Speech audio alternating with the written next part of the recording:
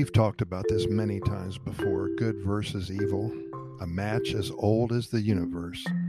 Well, I want to just bring it up real quick again today simply because I met somebody from the Ukraine, and even though it's not front page news anymore, there still is a war going on. There's been total devastation. And I just want to sit back and tell you a little bit about what I think right now.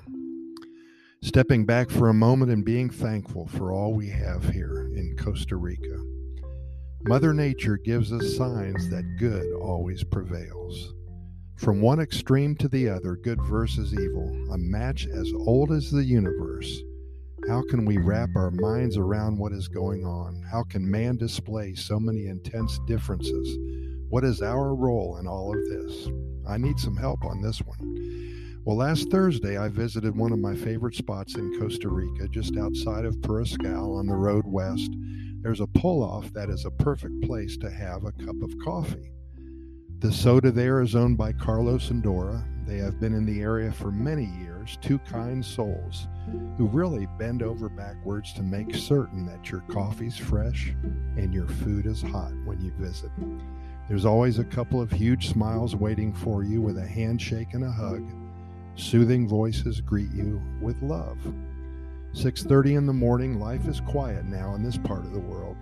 Passing trucks delivering freshly harvested fruits and veggies to the surrounding communities. A neighbor or two stopping by to say hola and to start their day with some Carlos and Dora hospitality. My friend and I sitting quietly with an amazing view of the countryside.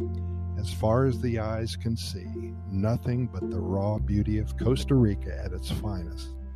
A scene so peaceful that this moment in time could be painted on a 20-foot high wall, somewhere within a block of where Putin lives.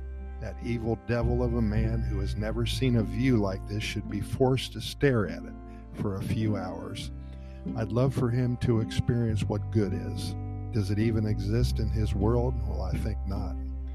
For every Putin, thank God there are billions and billions of kind souls throughout the world. For every Putin, thank God there are at least 5 million kind souls here in Costa Rica. For those of us who have found this paradise, we do not take it for granted. There are times throughout the days here that we grow comfortable, and for the most part, that's a good thing. In the same breath, we must always take a moment to step back and fully appreciate all that is here for us. Why was this opportunity for such a wonderful life given to so many? And what makes it stay so perfect in every way? Who decided that we should have all of this in our lives and that those less fortunate should experience unrelenting terror and unimaginable horror? Yes, we are blessed. I start this morning with coffee in hand, freshly brewed, contemplating another perfect day in paradise, and being so very thankful for all that we have here in one of the happiest countries on the planet. Being here is a lifesaver for so many. Throughout the day, we're given little hints that we see out of the corner of our eye that evil does not have a chance here. Strong signals that give us all hope. Pura Vida, thanks for listening, and we'll see you tomorrow, same time.